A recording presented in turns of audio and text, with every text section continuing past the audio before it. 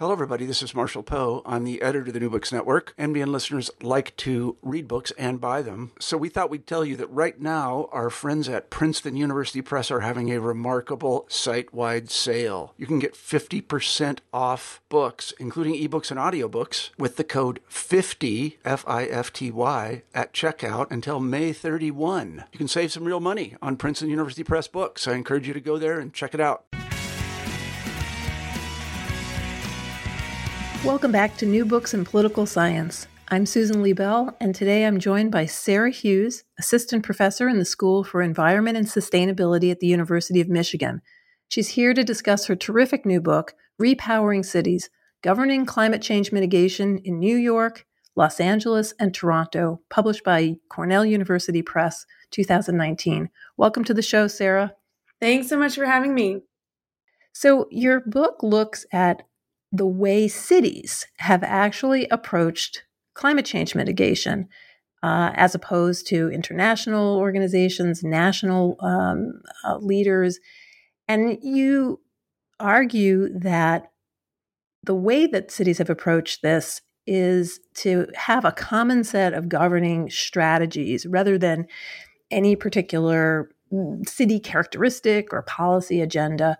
And you locate the sort of capacities in their ability to build institutions, coalitions, and capacities. And so, as you see it, the foundation of any effort to kind of change cities so that they could deal with something like climate change is something not particular to the characteristics, but something that we can identify and study. And you've got an incredible set of cases that I cannot wait to talk to you about. But before we do that, tell me a little bit about how you came to write this book and how it fits into your wider scholarship. Sure. So the way I came to write this book was I'd been working for a while, both as a doctoral student and as a postdoc fellow, on issues related to cities and climate change. And this was around 2012, 2013, and there was a lot of excitement about the fact that cities were stepping in and developing really ambitious climate change goals for themselves in the absence of federal and international leadership. So, there's just a lot of excitement that this was happening. More and more cities were making these pledges. There were emerging global networks of cities that were exciting to watch. And it really was injecting, I think, a sense of hope into a lot of the climate change debate. And I was working with colleagues like Patty Romero-Lancau at the National Center for Atmospheric Research, folks at the EPA, Office of Research and Development, on how we could sort of what cities were doing and what we should take from it. And what I noticed was that we were starting to know a fair bit about why cities were doing this. I think that was the question a lot of us started with was, wow, this is a surprise. We wouldn't expect cities to take this on, to take it upon themselves to address this kind of large collective action problem. Why is that so? And there were a lot of really great studies coming out showing why cities were doing this, and also doing an analysis of what cities were committing to, what they had in their plans, and this kind of a thing. But we hadn't really yet gotten to the point of asking questions about implementation or what it takes to go from setting a really ambitious target like we as a city would like to reduce our emissions by 30%, 50%, 80%. What does it look like to go from setting that target to really achieving those goals, to experiencing or realizing those emissions reductions? And so I decided that was where I was going to put my own effort for the next turned out to be 5 years or so. But that was where it came from. And your training, where did you come out of, and how much science background did you have before digging into this? Sure. So I came at it with a mixed interdisciplinary background. So I had some familiarity with some of the basic scientific principles from my undergraduate and master's degree training, but I did my PhD work really focused on urban policy and politics. At the time, I was focused on water issues, water conservation, water sustainability. But I was coming at it from the perspective of someone who's interested in cities and someone who's interested in how cities work politically, how they what kind of policies cities can and do adopt. And I think that was another gap I saw in the literature at the time, is that a lot of the folks who were interested in this new role that cities were playing in climate policy were coming at it from an international relations perspective, right? Like these city networks, cities engaged in global conversations, or even some of the climate negotiations. What does this mean for global politics? And these are really great questions, but I thought that there was more to be said about it from the perspective of cities. And what does this mean? What does this shift mean from the local perspective? So, in your work, you're living and sort of breathing climate change and water politics, but not all of our listeners are focused on that as their political issues. So, could you remind people of what is the problem facing the cities?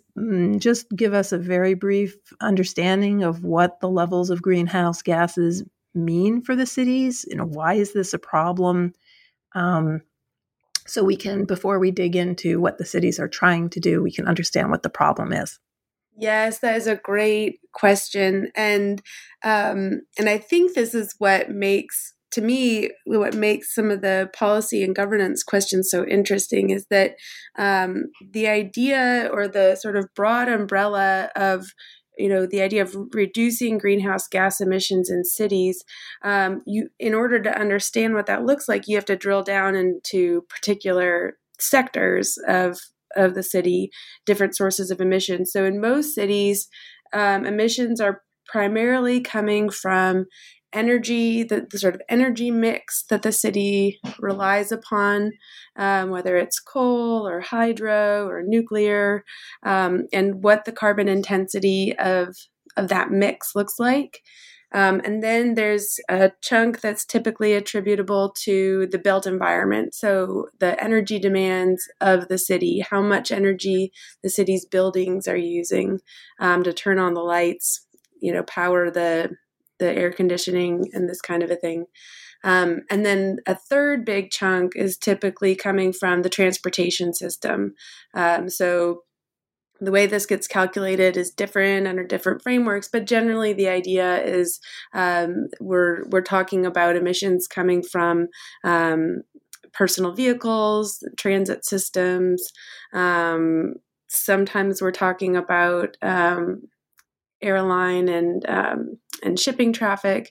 But those are the three. There's a smaller fourth bucket that usually gets calculated under waste. So the way that cities handle their waste generates emissions to a greater or lesser extent. But those are the sort of big buckets of emissions that cities are responsible for, and that when it comes time to moving from that target to kind of on the ground strategies, those are the intervention points that we're talking about. So, when you were introducing things earlier, you were distinguishing between the whether cities would do this or how. And your comparative study is really about the how. And you're using New York, LA, and Toronto as empirical cases for telling us about how it is each of these three city governments moved from making a commitment to actually mitigating greenhouse gases. Can you start us off by telling us why these three cities and what they? Well, let's just start with why those three cities. Sure. So a big part of what I was looking for in choosing cases were cities that had made commitments to reduce greenhouse gas emissions long enough ago that we could reasonably expect to evaluate implementation. So honestly, when I first came to the study, I had been thinking more about issues on the adaptation side, how cities were changing to adapt to the to a changing climate, to new different patterns of rainfall, heat events, and this kind of a thing. But that's so new that we can't really get our heads around what implementation looks like. But fortunately, cities have been acting to reduce emissions, work on the mitigation side for much longer. So these three cities had each made pretty formal, pretty detailed commitments to reduce their greenhouse gas emissions by a significant amount in the year 2007.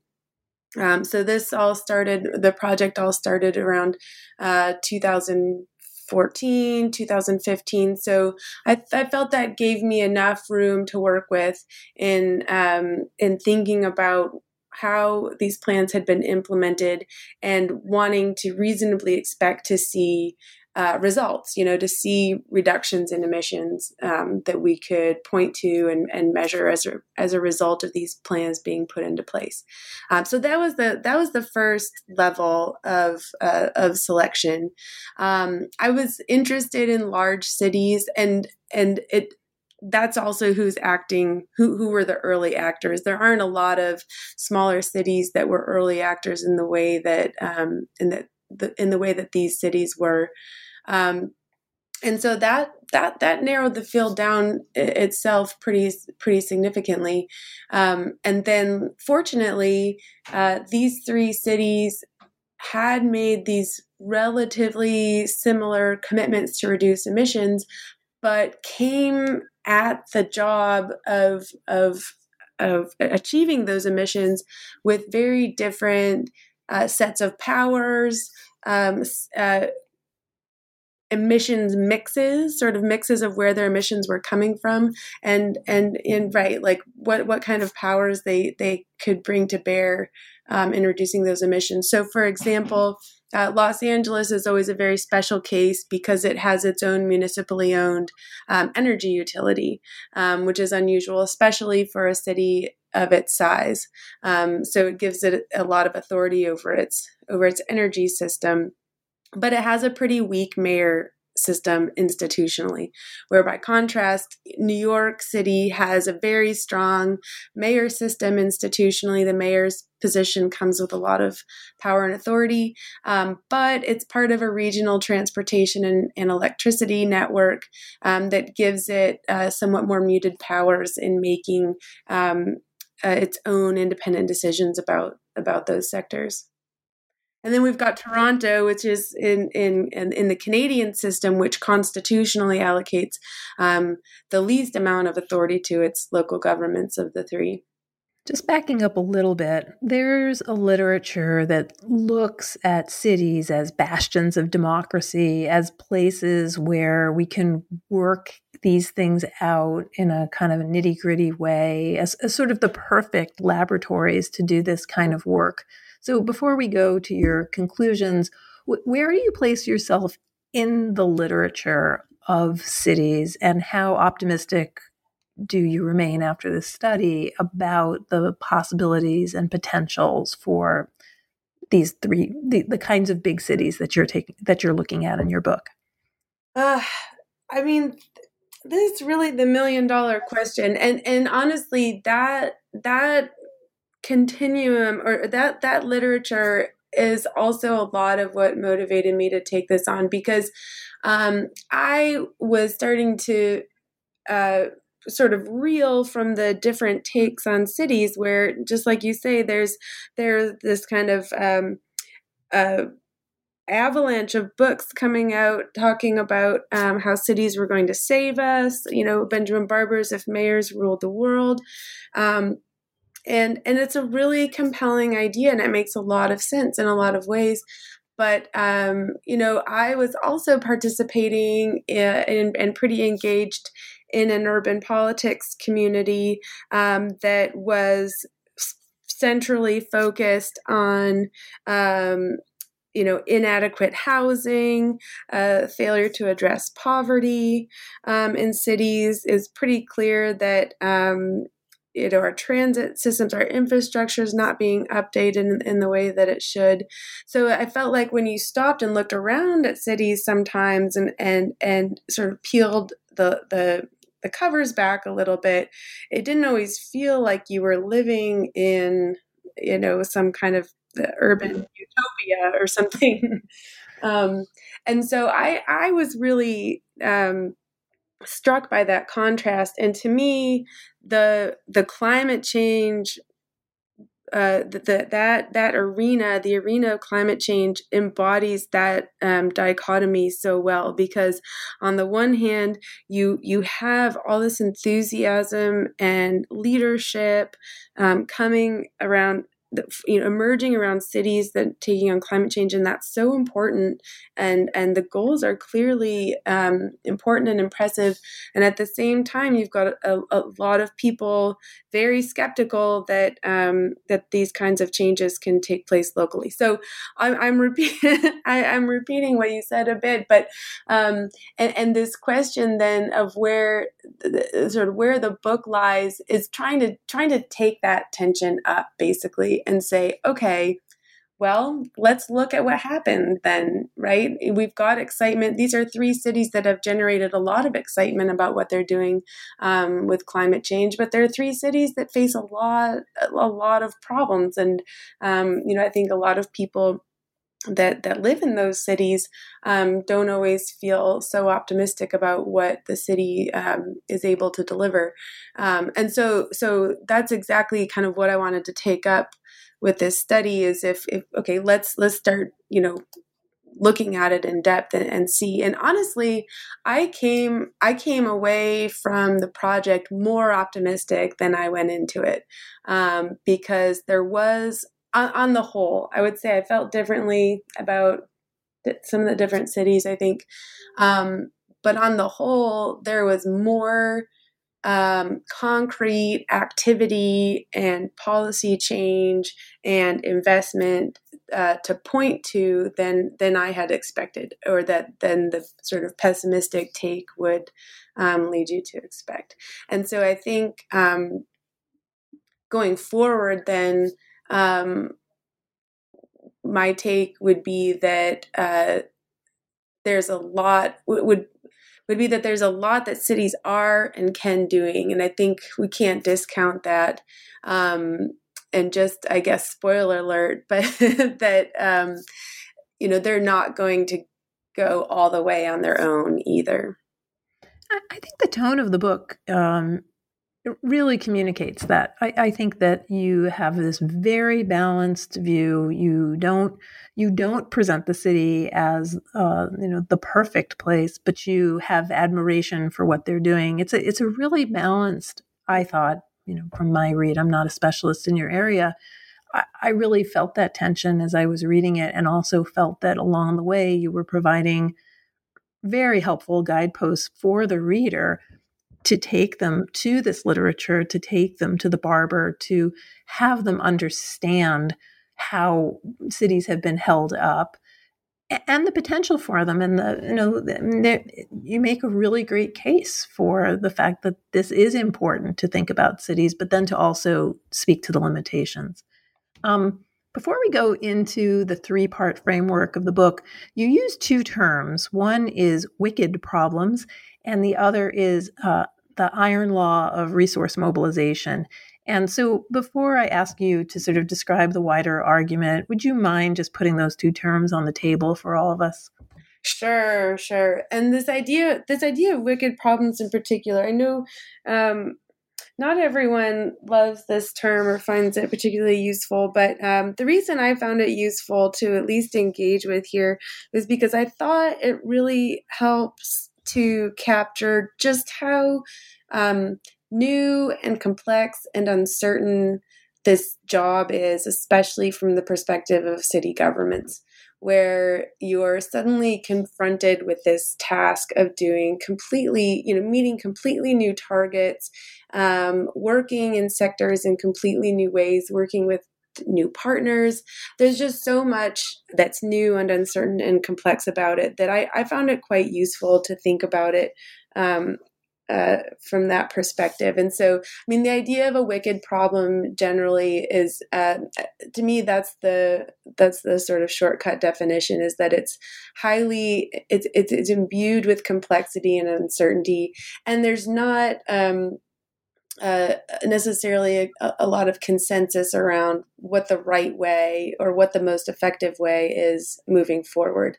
And I think that also speaks to this newness, right? We haven't been here before. There's not a lot to turn to look for best practices or what's worked in other places, especially when we think about cities that started doing this work in 2007. And so and then the reason I think it's particularly helpful in the urban context is because it then helps us understand what city governments have to do from a governance perspective. What those moves look like in order to take things forward. And it ties in then to this idea of resource mobilization. And I use this phrase from Clarence Stone's work, who's one of the, of course, real heavy hitters in the urban politics world. And he has written since the 80s about this idea that because of the institutional limitations, political limitations of city governments, in most arenas, not just in climate change, in most arenas, in order for them to achieve their goals, they have to mobilize others. They have to mobilize other resources, other actors. That's almost their central job, is to serve as that mobilizer, and that and as Stone has updated his own understanding of the urban political economy, he's held fast to this idea, this iron law of resource mobilization. And I found this also to be particularly helpful in the context of climate mitigation, because we know going into it that this isn't something city governments can do on their own. For sure, we know that they're going to need partners, they're going to need outside resources. And so this idea of that being the primary mode by which city governments activate and move toward their goals, I found to be really helpful, and ties it in with this larger literature on just how cities work generally.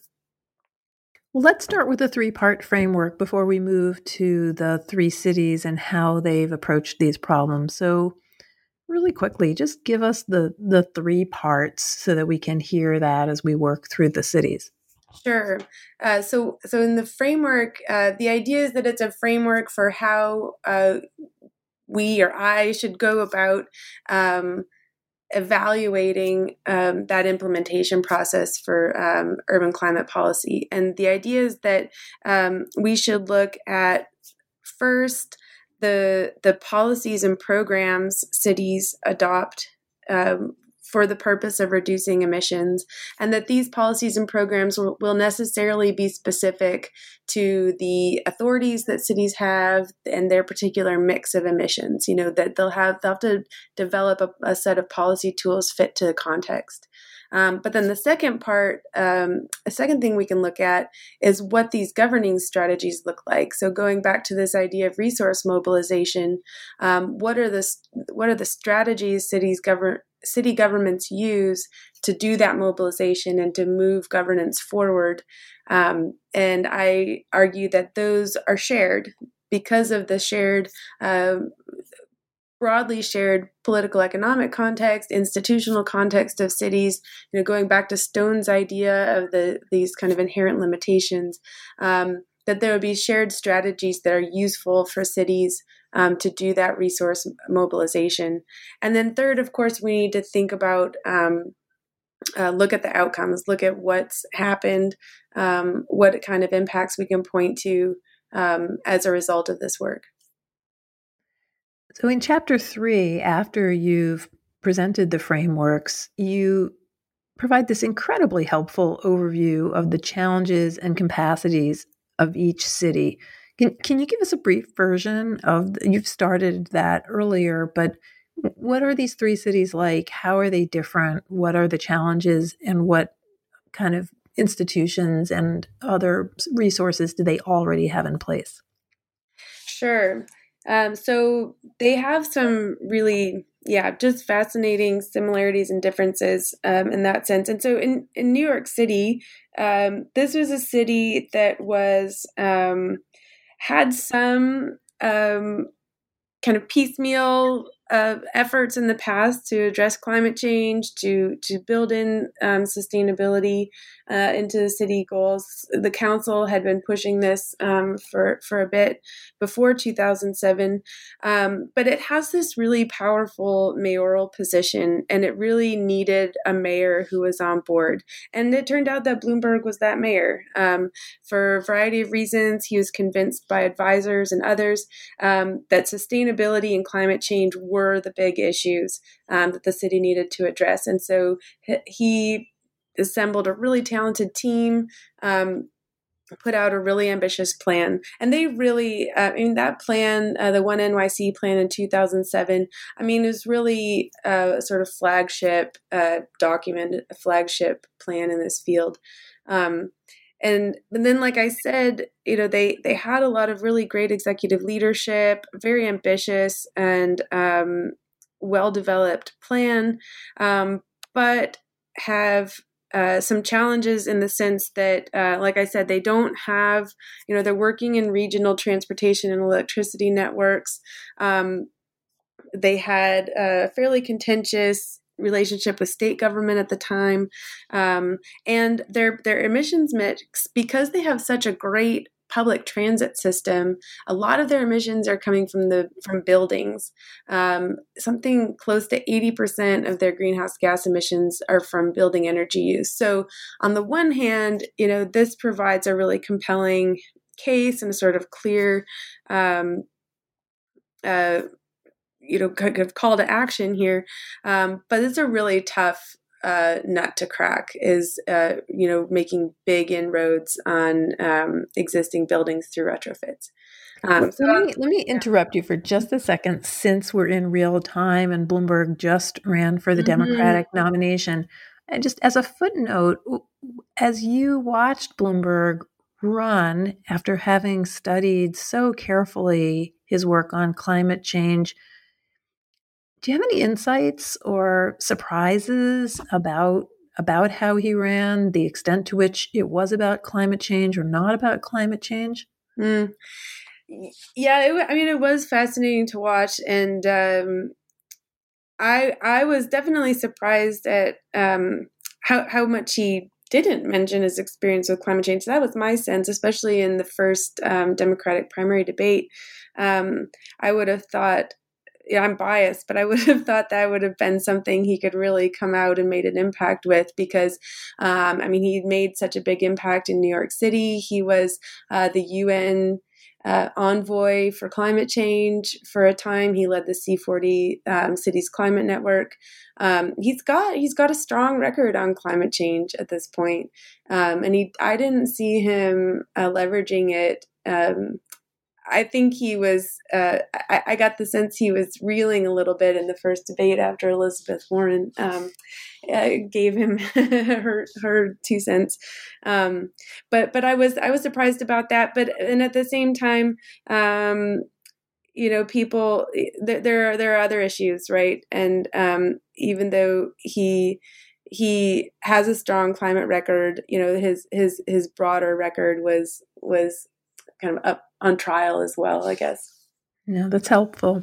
Sorry, I derailed you about the other cities. Okay, so that's New York. What about Los Angeles or Toronto? Yeah, no problem. Bloomberg's a fascinating character. There's no doubt. Well, I have to agree with you. As I read the book, I thought I'm originally from New York, but I wasn't in New York when Bloomberg was mayor, and it really did surprise me that Bloomberg didn't make more of this success and of this position, because it would have combined it would have combined a progressive issue combating climate change with his more conservative background on other issues. So I was just well, and that's how he did reading your it in book. It was a New real York. reminder of all the things he had done. Yeah, no, that's right. And that was how he did it in New York too. I mean, he worked through the business community. I mean, he had the business sector on board with his goals, and I mean, he's really effective. So I'm not sure. Um, Mm.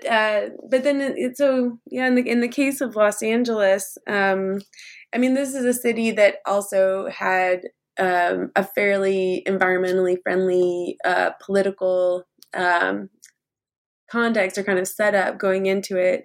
And Villaraigosa, who was mayor at the time, capitalized on that, built a nice coalition around his Green LA plan, and really was also listening to a broad set of advisors who was telling him, this is what we need to do. This is a new important direction for the city.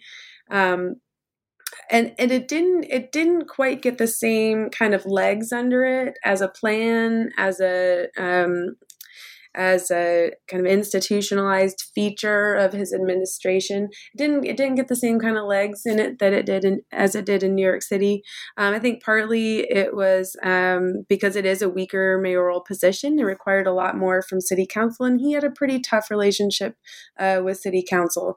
And so this too, I mean, and this was something I really try to do in the book, is that climate change is no different than any other policy issue for cities, right? It's shaped by city politics. It's shaped by the relationship between the mayor and the city council. And I think especially those of us who really spend a lot of time in the environmental field and environmental spaces, I think it can be easy to lose sight of that. But then, like I said, Los Angeles also has this its own utility, and so that has just been a huge advantage for the city. It's also, of course, in California, one of the most progressive states on climate change. It's setting targets for cities. It's setting targets for utilities. So it has a lot to work with in that sense. In Toronto, had a really progressive mayor, David Miller, at the time. Same kind of story. There was just a lot of progressive momentum in the city around environmental issues, around climate change. They had finally gotten a progressive mayor into office, and had this plan come out setting these targets. And I think they had this strong champion in David Miller at the time, but he was followed fairly quickly by Rob Ford, who really had little to no interest in continuing these programs.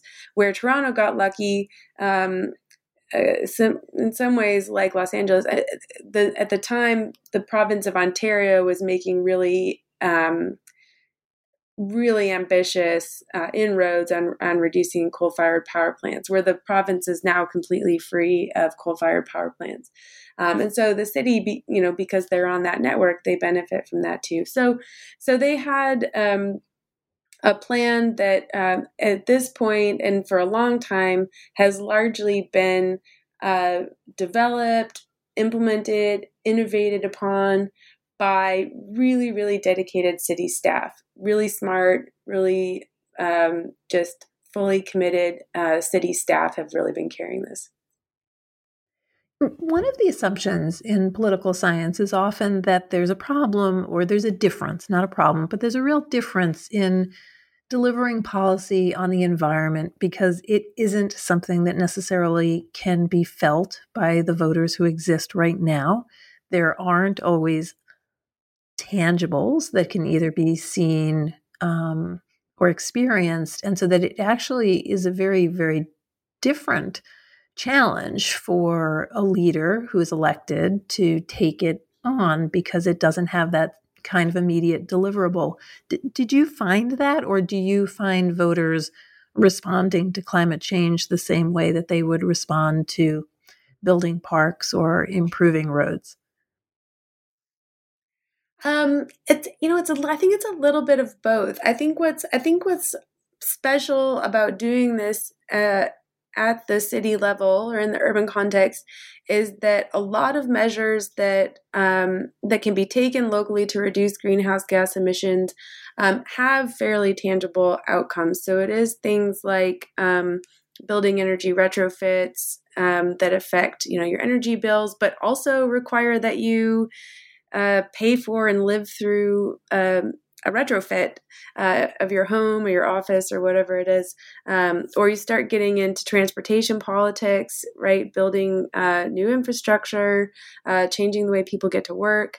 So I think that's something that's a little bit special about climate action at the local level, is that it almost by necessity does have that more tangible kind of local landing than maybe policy, renewable portfolio standards at the state level that you might not actually see. There's maybe a note on your energy bill. Where in cities, they're probably going to be thinking about rooftop solar, right? That's going to be more visible and this kind of a thing. And so I think on the one hand, you get residents who are engaging with the city's climate plan, right? When they sort of develop a plan for climate change. And that often is a popular move. At least the cities that are doing it are typically doing it because their residents want it, right? That it's like, we're a climate leader, we're going to act on climate change, we have a climate plan, and that's connecting with some kind of liberal or environmentally aware voting base. But then what happens is then to reach those goals, like I was saying, you have to start getting into really specific sectors, really specific infrastructures, and then it becomes different politics, I think, when you start saying, okay, how are we going to expand our bus network, or how are we going to start building, who's going to pay for new light rail? That's a different politics. Or how are we going to encourage density? I mean, this is the big one right now, right? A lot of cities, an important tool they have in their toolbox is to increase density. It helps with transit. It can help with efficiencies and this kind of a thing, improves mobility. But increasing density is really unpopular policy. So, one of the points that you make in the book is that the contexts, the sources of power, as you've described it now, even where people get their energy are pretty unique among these three cities. I'm wondering what the wider lessons to draw from this comparative study are for smaller cities. And I'm also wondering, I know you don't have the data, so I'm asking you to guess, but what about the cities in the Midwest, the South, the West, places like Houston? Would what you are observing in these three cities apply to the smaller cities and to the larger cities of the Midwest and the South and West? Mm-hmm. So I think that the broader applicability and lessons to be learned at a minimum can come from these governing strategies, so that it might not be that every city has the power to completely redo their building energy code the way that New York City did. That's a pretty special power that the city has.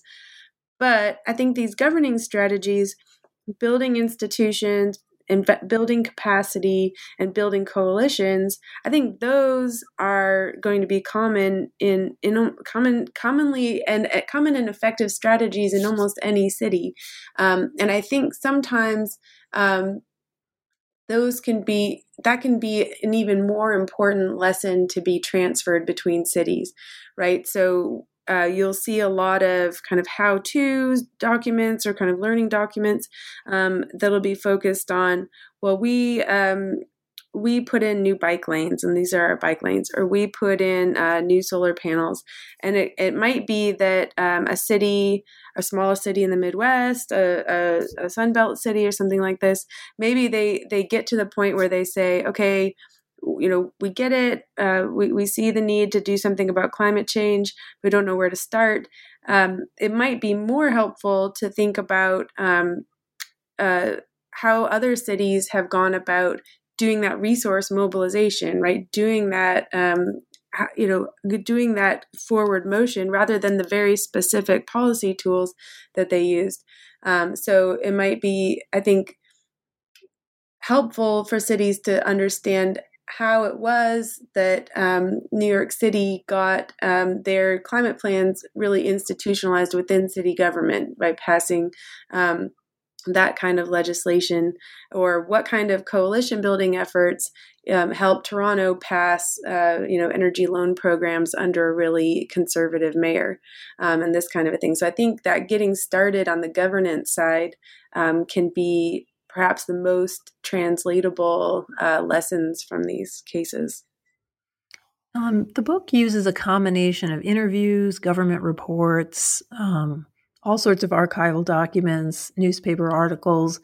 I'm wondering if there were particular interviews or particular finds that surprised you. Do you have some sort of juicy research story to make the politics nerds in our audience jump? That's a great question. So one that stands out to me, the first thing that's coming to mind was an interview I did in New York with a woman who worked in the legislative office. So I'm going to forget now the exact name of the office, but it's essentially the office that handles legislation and helps it move through city council. And talking with her was one of the conversations that made me really hopeful and optimistic, actually. She talked about how, they had passed more than 100 pieces of legislation through city council designed to improve energy efficiency, create new rules, for the building code, as I mentioned. They all passed unanimously through city council. I mean, she was just overflowing with joy with her job and this experience. And she, hearing her talk about, she's saying, I've never seen this before. It's so collaborative. We're all doing it and we're making a difference. It was simultaneously, I found it a lot of fun because it's the sort of sausage making side. It wasn't a counselor. It was someone who's doing the unglamorous work of, the sort of nuts and bolts of getting these bills through, loving her job, and really facilitating cutting edge policy coming through this council. So I don't know if that's particularly juicy, but it was a lot of fun at the time and was a different perspective on some of the more cynical takes sometimes of that backroom sausage making work. Sure. And also, look, studying the environment, especially climate change, can be grim. That's right. And I think that many researchers are faced with the problem, and this is not exclusive, obviously, to people who study climate change, people who study genocide, that you're looking at something where the trajectory is not optimistic. And so I can imagine that sitting with somebody who is making things happen at that level and who expresses optimism would be incredibly encouraging. Yeah. I think that's exactly right. You sort of want to have something to point to, like you said, when you do get a sort of close-up look at how much is not happening and how tough it is, and everybody fighting tooth and nail along the way. Having something like that to point to is can be a pretty big deal. So you and I are recording this on a day when most of the United States is engaged in thinking about COVID-19 and what they can do, can't do. And a lot of mayors today, especially in these densely populated large cities, are struggling with what to do. I'm wondering, again, I know this is not your case study, but you looked very carefully at these three cities.